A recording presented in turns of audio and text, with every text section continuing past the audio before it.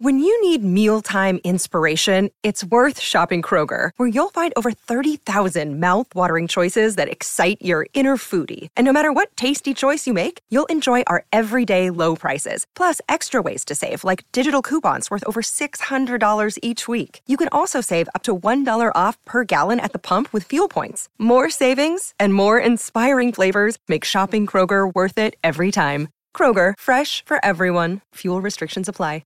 All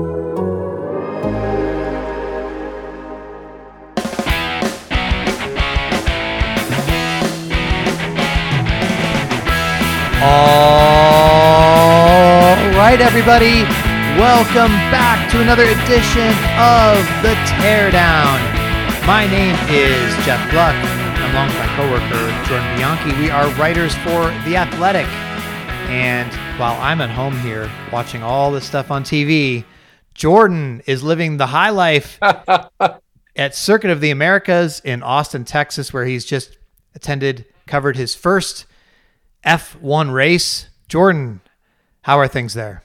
It was fun. It was great to be here. It was an experience, my first ever experience, as you said, at an F1 race. It was quite it's kind of a cliche term, but quite the culture shock a little bit. Very different than what I've covered before, and I enjoyed it immensely. It was a great weekend. It was fun to be here, and it felt like an event. We talk about a lot of racing, how racing should be events, and on this podcast before.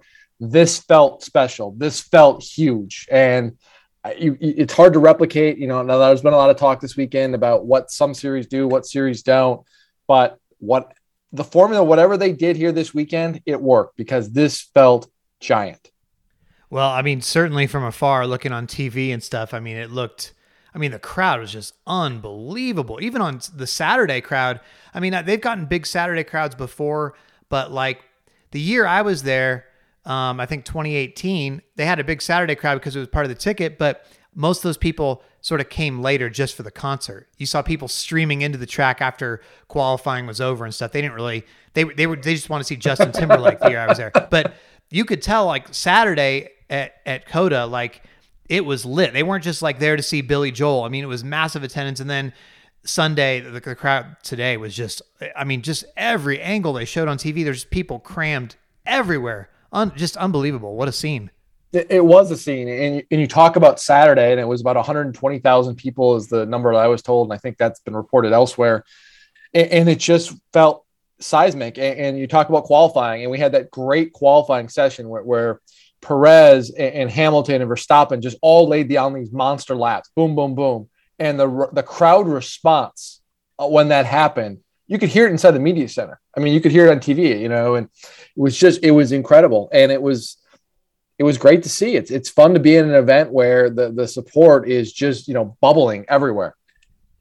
I mean, you know, when you take into consideration of everything that's happening there, and you listen to the drivers even, and the commentators on Sky Sports, and just everybody. So it didn't feel just like, oh, this is what we get every weekend. This is our normal F1 race. You know, like they felt like this was special as well. They did. And that's a really good point. Cause I was kind of wondering that too. And, you know, I've never been to a Formula One race before. So, and I didn't know, and I kind of had this idea in my head, like this was kind of the norm for Formula One. So I asked some people behind the scenes that have traveled with the series or, you know, with the teams and that kind of thing. And they're all like, no, this is not the norm. This is kind of the exception. There are some races on the schedule that are huge like this, and it feels like a big deal. But quite a few people told me the same thing. Like, you show up at some of these other Formula One races, it's like they almost forgot they were having a race, and they just like, oh, we got to have a race today. And they kind of like, it's helter skelter, throw it together kind of thing. It's not this giant, you know, people streaming in mass, kind of wanting to be here in this energy that was, you know, permeating throughout, you know, COTA this weekend. So no, this is the exception and not the norm in Formula One. Well, ultimately, you may have been at what is perhaps the largest sporting event in America since the pandemic. I mean, all told, I mean, this crowd was, you know, certainly bigger than any NASCAR crowd this year. I think they said 140,000 today, 400,000 for the weekend. And I think based on the limitations for the Indy 500 this year, it may have been bigger than Indy 500 as well. So, and And that's what they had been saying. Indy 500 was the biggest sporting event so far in America since the pandemic. I don't know about the world overall, but certainly it seemed like that. Now, I guess the question is, where does F1 go from here? Certainly, this was a big stamp of, okay, like, this is a giant way forward. Like, this proves that the Netflix show's been working, as you've talked about. You wrote about on The Athletic this week. Now they're talking about, there's going to be 2 races next year. People's talking about 3 races in the United States in a couple of years, and the drivers seem to embrace it. Can there be too much, or is it just F1's growth right now is on that trajectory? I guess. Yeah, I mean, that's a good question, and that's the question everyone's asking: is what is the limit? A couple limits. One, what is the limit with the Formula One schedule? It's at 22 races right now. It's going to go to 23 next year, I believe, with Miami coming on. And what's the threshold for that? And then the other point is, what is the number of races here in the United States? I mean, this is a giant country. There isn't a West Coast Formula One race. So if that race in Las Vegas happens, which most people think it's going to be added to the 2023 schedule, that would kind of, fill that need. So that seems like a good number. It seems like that's kind of the number that when I was talking to some people for a story that, I reported on, last week, is that 3 is kind of the ceiling, and you can't go above that. We'll see, and it's going to be interesting to see what happens in Miami. And I know there's a lot of excitement about Miami, and listen, I think it's a great market for Formula One, but there's a couple things that have to be acknowledged. One, it's Miami area. It's not like South Beach. It's not downtown Miami. It's not on the waterfront like they'd wanted. It's kind of in the suburbs. So there's some questions about the staying power of that race and whether, yes, they have a 10-year contract, but you know how these contracts are, Jeff. Whether that race is going to be what that race is going to be like in year 3, year 4, and whether it can have the staying power to be, relevant. I think Vegas, if and when that does happen, I think that's going to be huge. I think that's a great market. I think it's a great event. I think that could be everything that Formula One wants it to be. Obviously, a lot depends too on what that circuit looks like and everything, but I think the future for Formula One is really, really bright. I don't want to see, and it's important not to see an overexpansion and just a flood of races and kind of lose that uniqueness, but a handful, 2-3 races a year in this market, along with one in Mexico City, along with in Montreal, that feels right. Well, I mean, here's the thing, I think that if you get into too many street circuits and not what makes COTA special in a way is it's a great track for Formula One racing. It's purpose built. Yeah. It's not just something that's assembled hastily and, thrown together and, it's city streets or whatever. And, they have to do this and this to it. I mean, the drivers love this track and it puts on a great race. I mean, today, this was a really, really good race. I mean, I bet there was a decent amount of people, Americans today who watched their first F1 race maybe, right? Or gave it a shot. And for me, that was a great Formula One race. I mean, but for what, it wasn't the crazy kind of epic, like, wow, I can't believe that just happened. But it was a straightforward race where, it was a great start. Lewis gets the start, he's got the lead. And then Red Bull says, okay, how are we going to do this strategy wise? And then you had a great strategy play out. And both, Max and Lewis, they were driving fantastic. I mean, it to me, that's what I want out of a Formula One race, I got everything I wanted. I thought it was really exciting. You saw Hamilton at the end there, comes out, has got about an 8.5 second deficit to Verstappen, knocks that down to just about a second. And it looks like he's going to catch him and doesn't. But like you said, it's everybody pushing hard. You can tell, you can see it. You can see what the drivers are doing. The strategy element I thought was really exciting. And I thought you had good racing as Verstappen is trying to work his way through traffic, as Hamilton is trying to cut down that lead. This was a very good Formula One race. And I know there's going to be some people who say, well, there wasn't a lot of passing. And then the lead changes were all, happened because of pit stops. Okay. But again, this is Formula One. This is a different type of racing. I think if you look at it for what this is, I thought this was a really, really good race. And I think even a casual fan just tuning in today can appreciate that was 2 teams basically throwing haymakers at each other, and they went toe to toe, and you saw that.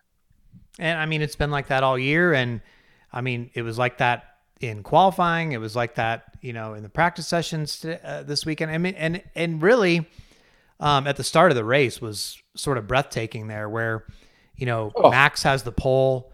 and Lewis gets a slightly better jump, and Max is basically like, I'm going to drive you all the way off the track, it seemed like. And then Lewis equally was just like, I'm going in there and I'm not lifting, and Max had to go real wide. And, as the commentators pointed out, it would, if it had been anybody else but his teammate Sergio Perez, he would have lost second place right there. But Perez kind of cut him a break and let them battle it out. But yeah, I mean, this is, for F1, this is quite the title battle. I mean, every week we talk about it. Oh, has it gone this way? Has it gone this way? But this was a really, really big statement from Red Bull to come into what has been a Mercedes track and really sort of throw a punch there that you would have thought, hey, Lewis, this is going to be a Lewis win, and maybe he'll retake the points lead. But then you get to some more sort of Red Bullish type tracks in the final 5 races. But now, I mean, he extends his lead. I think he's up by 10 points. And maybe this was really the true turning point where it's like, okay, maybe now Red Bull is going to be able to get away with it. What do you think? I think that's the case. And I'm going to write about that for The Athletic, is that this kind of felt like a changing of the guard in some respects. I mean, you've got Lewis Hamilton, who's the 4-time defending world champion. You've got Mercedes, who's had a stranglehold on the manufacturers and drivers championships for the last 7 years. And today, Red Bull had every answer to Mercedes, everything that Mercedes threw at them. And Max kept his cool on the racetrack. Lap 1 could have been a disaster. It wasn't. Max didn't panic. He composed himself, got off track a little bit, but fell in line, worked his way. Red Bull got a plan on how to operate strategy. It's just everything that Mercedes had, Red Bull had an answer to. And going back to the beginning of the weekend, in first practice, Verstappen was 8th, I think, on the board. And it looked like, well, wait, this is not good. This is not a good start to the weekend on a track where they were not expected to have speed. And they just kept working at it. Christian Horner, after the race, said this was a total team victory, from what Max in the car did, from what the team did, to figuring out where to get more speed. This was everything they wanted, while Mercedes, they came out, they left everything on the table. But between Hamilton not being able to run down Verstappen late, and then Bottas having an engine issue and having to make a change, and it just it feels like this is swinging in Red Bull's favor right now. So, Jordan, this weekend swung in your favor personally because, as we documented last time, it was all in doubt. You didn't even know if you were going to have a hotel, and you were able to find a place an hour away from the track, and you got to cover your first F1 race. I mean, what year did you start following F1? I mean, you've been a lifelong. Yeah. Oh, yeah. I mean, I was a kid. I used to follow F1 even before growing up. I mean, before they even have a race in this country, I was, after I'd left for a while. So yeah, so I want to mine that a little bit. I mean, I'm just curious. I bet a lot of our listeners haven't been. Sure. I've only been to one. What was your impression? You've have this. You watch F1 all the time. You finally go to this race. What were some of the differences of being at a NASCAR race that you're there all the time and going to an F1 race? Everything was different in a lot of respects. I mean, I'm still trying to figure out the difference between a paddock and a garage. If you could help me with that, I kept wanting to say garage, but I'm like, well, I think I have to say paddock. Is there we need a dictionary guide or something like that? That screws me up every time. Yeah, for sure. It was just everything. I mean, just how the media is accommodated, different media sessions that we do, access to drivers, access to team people. I was able to, every team principal, basically the people who run the team or own the teams, was made available to the media. That is something in NASCAR that, let's be honest, we don't have on a regular basis, but they do this every single week where every team principal is brought out, and they're allowed, everybody's allowed to ask questions, which is crazy to think about. But you think that's actually great for us because it gives us things to talk about. It allows us opportunity to flush out stories. In NASCAR, I mean, how many times do we go without talking to an owner? Now, we have individual one-on-one interviews set up occasionally, but really, unless they're announcing something or they win a race, we don't really get that opportunity to talk to them. That to me jumped out. Just the atmosphere here. It was part race, part concert, part festival, just part wanting to be here, part scene. The number of celebrities here that wanted to be here but weren't here because they were promoting a movie or a TV show or they were paid to be here. They were here because they wanted to be here. Now, I completely own the fact that I completely misidentified Megan Thee Stallion, and I thought it was Cardi B, which I'll completely own because I'm an idiot. But it was just it's just seeing like that and having celebrities walk around here, why? Because they want to be here and just kind of being fans. And you don't always see that at some other races we've covered. Yeah, no, I think there's a lot of good points there. And it's just fascinating to me how F1 has become just sort of like, I mean, you know, okay, Serena Williams is going to be there. Ben Stiller is going to be there. Shaq, Megan Thee Stallion, whoever. I mean, seemed like there's plenty of people walking around. And you're just like, man, like you said, I mean, you know, they even asked Ben Stiller on the telecast, oh, you know, is there any, you know, what's going on in your life? You know, I think they were sort of prompting him to, you know, give a chance to plug something, plug a project or movie. He's like, no, I'm just here with my son. We're fans, you know? Chris Bosch was saying, oh, you know, I've been a fan since before Lewis Hamilton was even, you know, racing in F1. And it's become a place where everybody wants to go. And, you know, one of those celebrity things where it's like cool to go and cool to be seen there. F1 has really marketed itself that way. And, you know, obviously it helps that there's only one race per year in this country. Absolutely. You know, for sure. And this is the one chance that if somebody's going to go, whether it's a fan or a celebrity or whoever, but the fact that it's booming the way it is, I mean, that really says a lot. And especially, you know, you hate to say it, but, you know, for it to sort of completely overshadow NASCAR in a lot of ways. I mean, I think the contrast between what was going on at Kansas this weekend and Austin was glaring. And, you know, you would assume NASCAR is very sensitive to that. Like, man, what's going on? Like, what do we got to do here? Because, I mean, they're showing the shots of the grandstands at Kansas, and it was not good. You know, it was, I mean, I don't know how many people were there, 30, 40,000, something like that. And like they said, you know, they announced 140,000 in Austin. I mean, this is a playoff race for NASCAR. This is, you know, the semifinal round. This is supposed to be, hey, and it's just like Texas last week. I mean, apparently, you know, Jenna Fryer of the Associated Press tweeted that a topic of conversation in the pre-race driver bullpen for NASCAR was, where were all the fans at Texas? What can be done about this? And they expressed that to Steve Phelps, like, something's got to be done.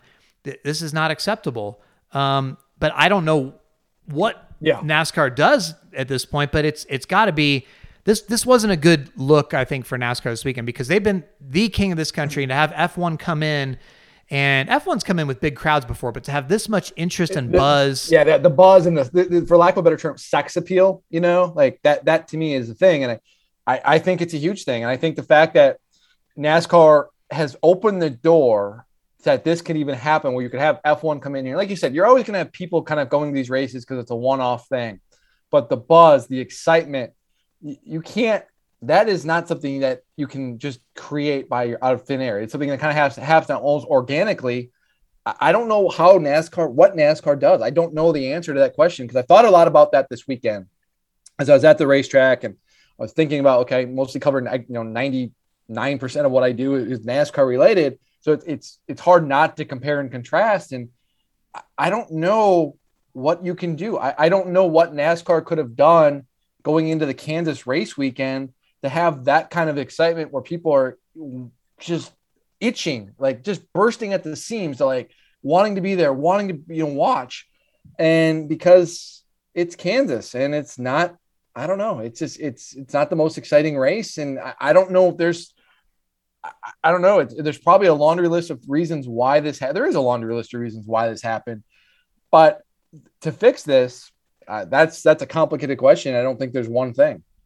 Well, I mean, devil's advocate, you say, it's Kansas. It's, it's not going to be that thrilling of a race, but, F1 generally doesn't have the sort of quality of, the number of passes or side-by-side racing, you could argue. You know what I mean? Like, many of F1 races are just pretty much straightforward and played out. But I mean, obviously people respond to that. I think, I would have said that, okay, to build the buzz for Kansas, NASCAR made that decision years ago. They said, we're going to implement playoffs, and they said, we're going to implement elimination style playoffs, and it's going to be exciting. And we're doing this because we want to create a buzz during NFL season. We want to generate interest and get more people than are coming right now. We want to go toe to toe with the NFL at one point. That was the goal. Now it's just to sort of hang on and all that stuff. But I mean, even the rules package, this was the final of this car on a 1.5-mile track today. That rules package was created in part to, hey, let's keep the cars closer together. It'll be exciting. But, you look at the stands this week, last week, and you're like, where is the response to that? Where is that, how is that manifesting itself? I think you go a lot of weeks and you just sort of, say, well, it's just sort of the state of NASCAR. But I think when it's sort of so in your face, like with F1 and NASCAR at the exact same time, the exact same day, and you're like, whoa, that's a crowd. That's a major event, and another auto racing series was able to pull that off. I mean, if you're NASCAR and you're not, doing some head scratching and soul searching and saying, whoa, like this needs to be sort of a wake up call. Maybe it's too late to sort of do anything, but F1 is here and growing and on a trajectory, and NASCAR has now got a challenge on its hands. Not that they go head to head, but I think, I'll give you an anecdotal example real quick, right? My parents have friends who started watching, they heard that my parents' son is a motor sports writer, and they said, oh, we love motorsports. And they said, oh yeah, he covers a lot of NASCAR. And they said, oh, NASCAR. No, we don't know about that, but we watch F1 because of Drive to Survive, like you've, written about and stuff. And it's like, okay, that's a whole segment of people in this country who are starting to go toward motorsports, and they're not even sort of considering NASCAR. They're, I think a lot of NASCAR fans get into it and then they sort of veer toward F1 or something, like, oh, I'll check this out too, or something like that. But this is like, now they're going toward F1 and they're just going around NASCAR. That's what I think is alarming if you're NASCAR. I agree with everything you said there. And I've had other examples too, where I've had conversations with people and they're not racing fans per se, but they are Formula One fans because of the drama or the characters and the people they see on TV. And while this is, we say this is a one-off and that this is COTA and, Formula One comes here once a year, but go back to what we just talked about though, a little bit ago. Next year, Formula One is here twice a year. And that Miami race is going head to head with Darlington in the spring. And that's that raises an eyebrow. And if Vegas gets added to the schedule in 2023, when is that race going to be added, to the schedule? Because I'll say this to you. If that race is in the spring, well, guess what? NASCAR is racing in Vegas in the spring. So there's a chance where those two series could be in the same town, very close together. Or if it's in the fall, it's the same thing. So, well, that just happened with Dallas and Austin, essentially. I mean, I know they're about 3 hours apart, maybe. Yeah. But I mean, back-to-back weeks, and there was a time when F1 was on the exact same day as Texas Motor Speedway. There was a few years that was like that in Austin. But still, you see the difference, and you're just like, man, Hamlin, yeah, it's definitely something to watch, a trend going forward. I don't know where it goes from here, but this was a big. I don't know. I mean, Lewis Hamilton, I think his quote was afterwards something like, this is definitely, we've arrived type thing in this country. So, yeah, it is. And it's not I think NASCAR has done a fantastic job of remaking its schedule. I've said this countless times. I wrote about it, with the road courses and getting rid of some of the races that are just redundant, Dover, Pocono, Kentucky, just those kind of things. We've talked about it. But even then, you still look at some of these races on the schedule and you're like, really? Do I want to take my family there, or do I want to have like a guy's weekend and go check that out? No, but Formula One's racing in Austin, or Formula One's racing in Miami or Vegas, and that could be fun and exciting. Now I know, NASCAR races in both South Florida and Vegas, but again, do you want to see a race on Las Vegas Motor Speedway, or do you want to see something on the Strip? I mean, we know the answer to that because look at the podcast. Look at the poll number for the most recent Las Vegas race. Yeah. Well, I guess I should make sure. Is there anything else you want to touch on about your F1 experience? Anything like that along those lines? I'm sure there'll be more that you're writing coming up. It was a great experience. Happy to be here. It was fun. It was great to see it, and hopefully good to be back next year. I think you are probably Miami bound though. Hey, well, I don't know about that. We'll see. I'll be in Darlington. You'll be in Miami. We'll see if the hotels burn down or whatever the situation is in the future. Yeah, that was a tough situation, but no one wants to hear me gripe about my accommodation, so that's okay. Yeah, I mean, geez, you still got to go to Formula One. I'm not complaining. Not complaining. Jewelry isn't a gift you give just once. It's a way to remind your loved one of a beautiful moment every time they see it. Blue Nile can help you find the gift that says how you feel and says it beautifully, with expert guidance and a wide assortment of jewelry of the highest quality at the best price. Go to BlueNile.com and experience the convenience of shopping Blue Nile, the original online jeweler since 1999. That's BlueNile.com to find the perfect jewelry gift for any occasion. BlueNile.com. This episode is supported by FX's Clipped, the scandalous story of the 2014 Clippers owner's racist remarks captured on tape and heard around the world. The series charts the tape's impact on a dysfunctional basketball organization striving to win against their reputation as the most cursed team in the league. Starring Lawrence Fishburne, Jackie Weaver, Cleopatra Coleman, and Ed O'Neill. FX's Clipped, streaming June 4th, only on Hulu. So, listen, NASCAR, from what I could tell, you at least got to watch the last 80 laps, most of the final stage. I was able to watch, obviously, the full thing. It had 2 screens going. Ultimately, if you look at it, I mean, it wasn't quite how it turned out in the sense that, or I thought it would turn out in the sense that I kept saying over and over again on this podcast, Kyle Larson is going to win one of the 550 races in round 3, and Chase Elliott is going to win the other one. Larson did win one, and I thought for a minute there, oh, there's Chase's turn. But Larson is just too good. Win number 9 on the season, and he gets the record 1 week after I talked about it, like as a possibility for like later before the season wraps up. He immediately goes out and smashes the all-time laps led record for a 36 race season. Another 130 laps led today at a 1.5-mile track, just throws that up there,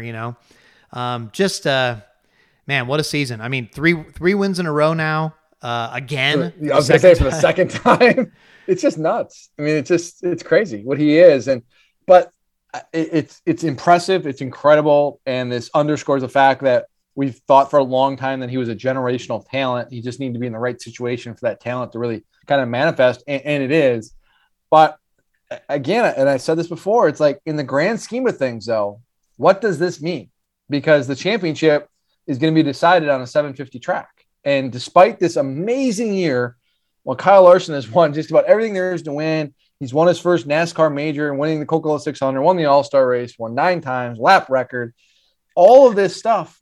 And he still may not win the championship. Is that at the end of the year? What does that say? What does that mean? And I'm trying to process that myself and just kind of say, I guess this is the new NASCAR. We had this conversation a year ago. We've talked about it before with Kevin Harvick and other times. And it's just like, I don't know. Because in the grand scheme, it's like, it's great that he won again.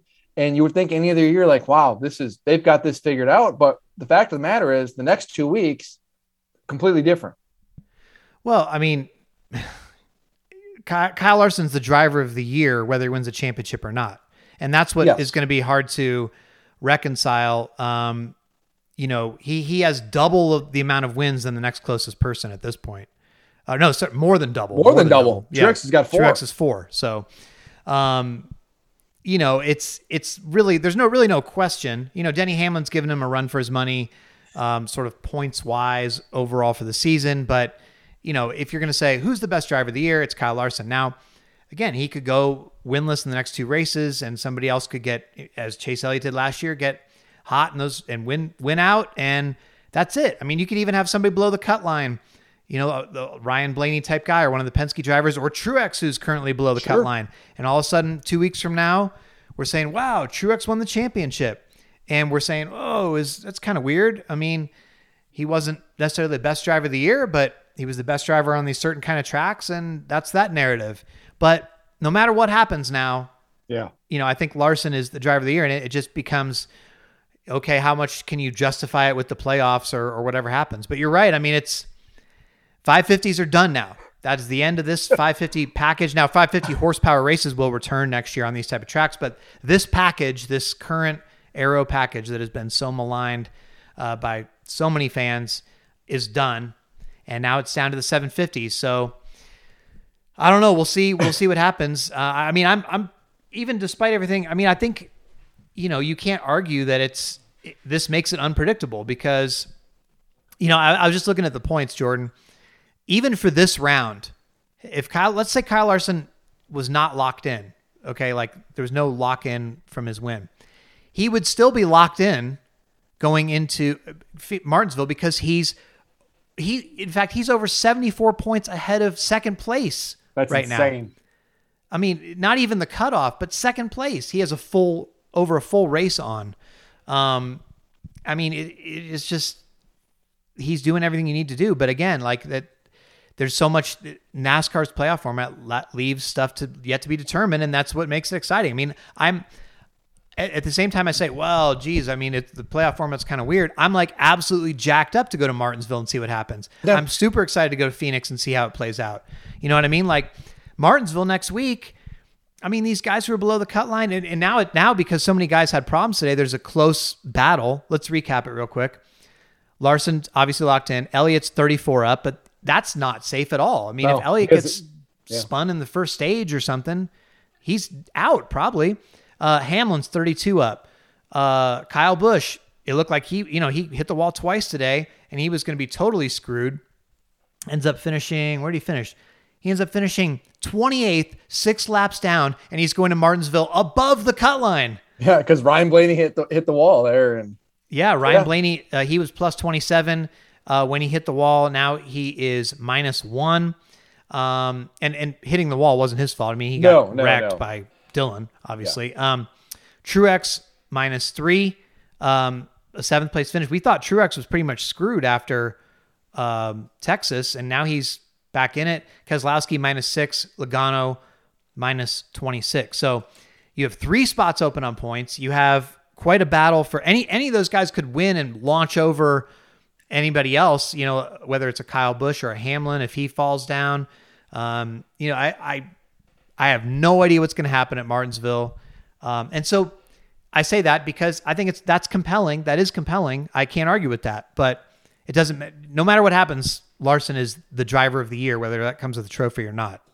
And it's something I've said before, but I almost feel like you almost need to recognize and like some kind of trophy you hand out at the end of the year. Like you award the champion the trophy, but then you have like a separate trophy for the driver of the year. Like a year ago, that would have been Kevin Harvick, right? This year, it would be Larson. Maybe he takes them both, but it's almost you need to acknowledge the fact of this greatness that is happening because I feel like it's getting overlooked a little bit. If Larson doesn't win the championship this year, you almost wonder if people are going to almost forget about it to some degree. Like last year, Kevin Harvick had an incredibly dominant year, historically dominant in some respects. And now it was just like, because he didn't win the championship and he didn't make the Final Four. So I almost wonder if there's a way to honor that greatness. Yeah, I mean, I think various media organizations have awards and things like that, but it's not. I mean, it's not the same. But NASCAR is not going to give out an award like that because they want they want to give credibility to the champion in the format, and so they're not going to say, okay, yeah, this was our champion, but we're also doing this. You know what I mean? Like they don't want to have any sort of mixed messages at all. It would dilute the championship to some degree. Even you could argue whether that's already been diluted or not. But obviously, like Larson is having an even more historic year than Harvick because of the laps led. Yeah. And he has as many wins as Harvick now. I mean, Jimmy Johnson 07 was the last driver to get double-digit wins. And if Larson is going to win the championship at Phoenix, you're probably going to think he's going to have to get his 10th win there, unless something weird happens and a non-playoff guy wins it. But I mean, geez, it's just it's quite a year that he's had in year one at Hendrick. I mean, now I say you shudder to think of what they could do together in year two, but everything's going to change next year with the next gen car anyway. So you have no idea. They could have a complete fall off like Harvick does. And all of a sudden it's like, wow, Hendrick really can't figure out the new car. And it's so you got to appreciate this kind of season while it happens, I guess, because just like with Harvick, just like with others we've seen in the past, you think, wow, they've really got it going. And it's hard to sustain that kind of success in NASCAR, It is. And I think I think we should appreciate it for what it is, which is greatness coming to the forefront. And who knows what next year brings with the new car and everything. I think we know that's going to be a complete game changer. We'll see what the next 2 weeks are like. The nice thing for Kyle Larson is Martinsville's not his best track. I think he even says it's probably his worst track, and it doesn't matter what he does there because he's locked in. And then Phoenix, you've got to think, and it's a different package and everything else, but it just doesn't feel like it really matters right now with this team. So how are you looking at Martinsville? I mean, as a street fight, I really don't know is it going to be a Gibbs show, or is Penske going to come back with something there where if you're, let me look at this here really quick. If you're a Chase Elliott and a Denny Hamlin, I am going there. I am trying to stay out of everything. I am not pissing anyone off. I'm just trying to keep my nose clean. I just would like to score some stage points and hopefully stage points huge for them. It killed Blaney today. Yeah, because he got 0 stage points, and if he had gotten even 1, he'd be above the cut line. 100%. So, that just shows you how much they matter. And so if I'm Elliott or Hamlin, I'm going there. I am just trying to score stage points. And if I can leave there probably with a top 15 finish, I am probably feeling really, really good and feel like I'm going to move on. And that is my goal. If I am anyone else, I am probably thinking I almost need to win or need to finish as near the front as I can to move on. And Martinsville is a track, if you look at it, guys hit on things there. There's just like we have, a few years ago, it was like Keselowski felt like he couldn't lose there. Remember? There's that stretch. Now Martin Truex Jr. is in that stretch where it feels like he can't lose there. Well, he's in a situation where he's going to have to go there. He doesn't need to win, but he needs every single point he can get, and he's going to have to be a factor again. And Ryan Blaney's a guy who's really been on it lately there. He doesn't have a win. He's never won there before, but always leads a lot of laps, gets a lot of stage points. It's time for him to probably knock through that, and he's a guy who's going to have a clean day. But you look at a guy like Logano. He's won there too. So could he shake up the apple cart? That would be interesting. And if I'm looking at this day, if I'm Penske, I'm going, man, we got 3 guys below the cut line. It looked like Blaney was well on his way, and maybe we could sneak another one in there and Brad or Joey. And now it's like, okay, I think we're probably at best Penske's going to have 1. This was a tough day for them, but I'm excited for what Martinsville is and what it represents. To me is arguably it's in my top 2 or 3 races of the year, just because it's complete unknown, and it's like a backyard brawl, Royal Rumble-esque fight of just guys desperate to get their championship ticket punched. Yeah. It's kind of funny because as you were alluding to, Larson not being a great track for him. Of course he could win because he's Larson, but he finished 5th there in the spring, by the way. The other 7 drivers, as I go down the list, Elliott, Hamlin, Kyle Busch, Blaney, Truex, Keselowski, Logano. You could easily see any of those 7 winning. And I don't think that's been the case in the past, where you go to Martinsville thinking, well, every single driver outside, the bubble, they could, I could see them winning. But all these guys, you can make a great case for them, or at least a solid case for them. And so, that's so unpredictable. I have no idea what's going to happen. And they don't even have to win because there's 3 spots available on points. So you're going to have the potential winner to lock themselves in, plus 2 people scrapping for the final spot. I do think that's a little bit interesting though, because, okay, so like, let's say Blaney hadn't had his problem, right? So he would have been plus 27. So you would have had sort of 3 drivers who were like all fairly sizable above the cut line. And they would have been looking at each other like, okay, I have to race this person really hard and stay ahead of this guy, because if there's a new winner from outside, they're going to knock one of us out. But now with two of those being secure, sort of Elliott and Hamlin, that does change the calculus for them a little bit, because they can just, like you said earlier, okay, let's just have a solid day. And if there's a new winner, okay, maybe they'll knock Kyle Busch out, who's +1 or something, or whatever it is. But as long as they stay clean and they have a decent gap, I don't think they have to worry about as much, because they're not going to get outpointed by like 30 something back, unless, at least on a normal day. So that's very interesting. The battle, it's going to come down to the last lap of like, we're going to be looking at the number of points, and it's going to be like, yep. That's going to be really, really interesting. I honestly can't wait for that. It's going to be fascinating to watch. So I agree. Yeah. I think it's going to be interesting to see. And going back to Hamlin or Elliott, if they're leading late and depending upon who's behind them, there's a part of me that says, if I got a guy behind me who absolutely needs to win and is going to have to, win this race at all costs, I'm almost partial. If I was one of those guys to say, I'm almost going to move out of the way because I don't even want them to be inclined to put a bumper on me and spin me out and wreck me. And then all of a sudden my points day is shot. Like, you almost have to be, if you're Elliott or Hamlin, I am super defensive, almost to a fault. That's a good point. I mean, even if somebody's trying to do a bump and run on you or something for the win, and then they accidentally spin you out, and then all of a sudden you can't, you're one turn away from the finish and you're wrecked and you lose all your points. I mean, it's a weird way to have to think about, okay, yeah, like let's give this up. But I mean, depending on who's behind you, I'm not fighting too hard. Let's put it that. I mean, there's just a case where I'm like, you know what? If they get close to me and they kind of start to lay it to me a little bit, I just might. It's defensive driving. You really have to think about it because I mean, like if you see Joey Logano in your rearview mirror or something, and like, you know what? Hey, Joey, why don't you just going right by here, buddy? Cool. I'm just going to finish second. You would hate to see it decided that way, but I mean, you're right. I mean, you have to think about the big picture in a way, but man. Because we saw what Hamlin, it goes back to 2017 when, Denny Hamlin said, I just tried to move Chase. I didn't want to wreck him, but he hit him wrong. And next thing you know, Chase's car is all wadded up, and that's a lot of points. Yeah, well, you still have people disagreeing with that. I did buy Denny's story at the time, and I still get people mad at me for that. So, whatever.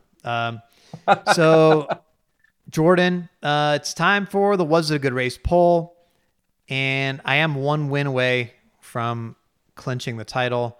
I might not even need another win because I've got such an advantage in the tiebreaker right now. But unfortunately for you, you're down 5-2 in these playoffs here. I know you don't care, but no, I'm just going for the poll guesser of the year award. I don't really care about the championship. Oh, okay. Good move. Okay. So what is your poll guess for Kansas, Mr. Poll Guesser of the Year?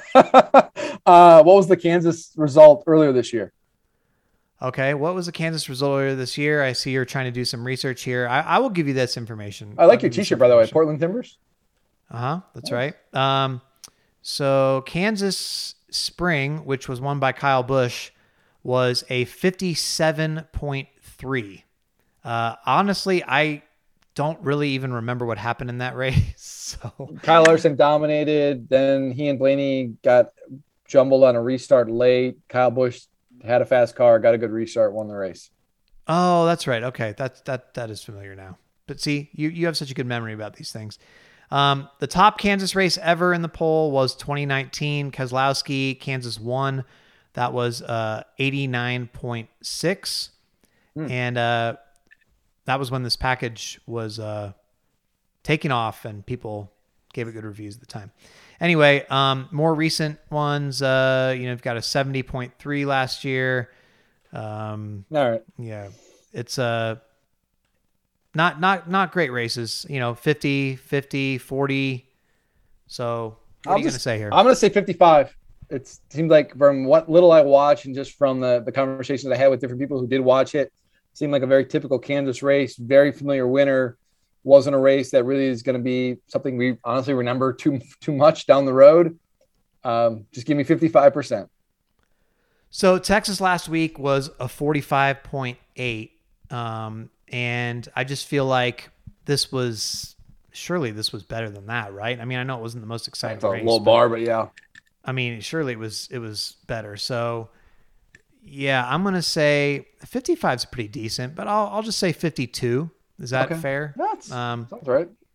Yeah, I'll say 52. I think it's going to be somewhere around 50 probably. And as has been so many times the case with this package, it's, I have 50% of the people and they go, I can't believe, like in my replies after the day of the poll, they're like, I can't believe these people thought it was a good race. How can anybody think that? And then you have 50% of the other people going, I can't believe anybody would not think that's a good race. What are you looking for?